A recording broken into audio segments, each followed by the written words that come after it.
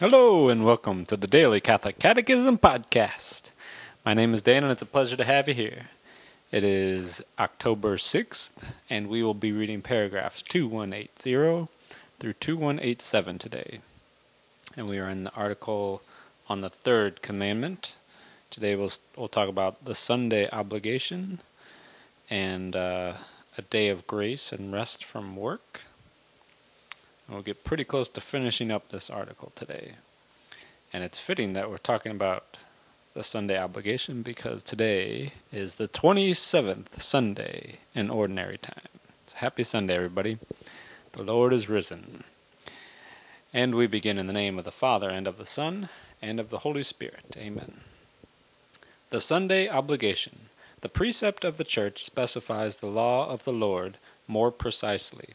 On Sundays and other holy days of obligation, the faithful are bound to participate in the Mass.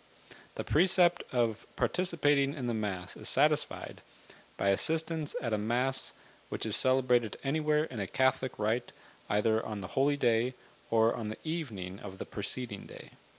The Sunday Eucharist is the foundation and confirmation of all Christian practice. For this reason, the faithful are obliged to participate in the Eucharist on days of obligation, unless excused for a serious reason, for example, illness, the care of infants, or dispensed by their own pastor. Those who deliberately fail in this obligation commit a grave sin. Participation in the communal celebration of the Sunday Eucharist is a testimony of belonging and of being faithful to Christ and to His Church. The faithful give witness by this to their communion in faith and charity. Together they testify to God's holiness and their hope of salvation. They strengthen one another under the guidance of the Holy Spirit. If because of lack of a sacred minister, or for other grave cause, participation in the celebration of the Eucharist is impossible, it is specially recommended that the faithful take part in the liturgy of the Word, if it is celebrated in the parish church or in another sacred place, according to the prescriptions of the diocesan bishop, or engage in prayer for an appropriate amount of time, personally or in a family, or, as occasion offers, in groups of families. A day of grace and rest from work. Just as God rested on the seventh day from all His work which He had done, human life has a rhythm of work and rest. The institution of the Lord's Day helps everyone enjoy adequate rest and leisure to cultivate their familial, cultural, social, and religious lives. On Sundays and other holy days of obligation, the faithful are to refrain from engaging in work or activities that hinder the worship owed to God. The joy proper to the Lord's Day, the performance of the works of mercy, and the appropriate relaxation of mind and body. Family needs or important social service can legitimately excuse from the obligation of Sunday rest. The faithful should see to it that legitimate excuses do not lead to habits prejudicial to religion, family life, and health. The charity of truth seeks holy leisure. The necessity of charity accepts just work.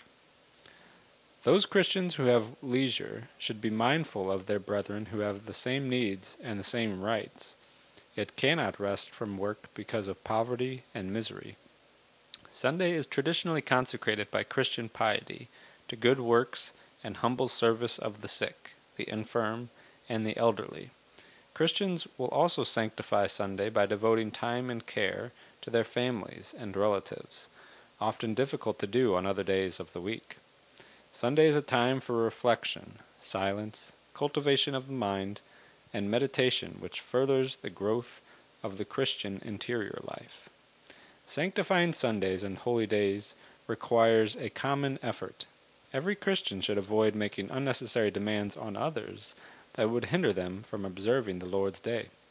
Traditional activities, sport, restaurants, etc., and social necessities, public services, etc., require some people to work on Sundays, but everyone should take care to set aside sufficient time for leisure.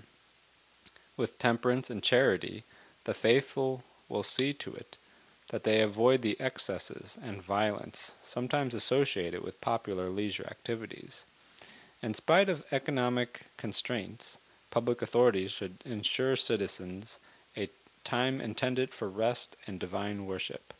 Employers have a similar obligation toward their employees.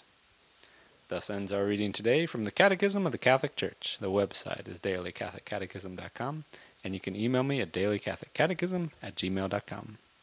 God bless you all, and may these teachings handed down by the apostles of Christ strengthen your faith and lead you to everlasting life. Amen.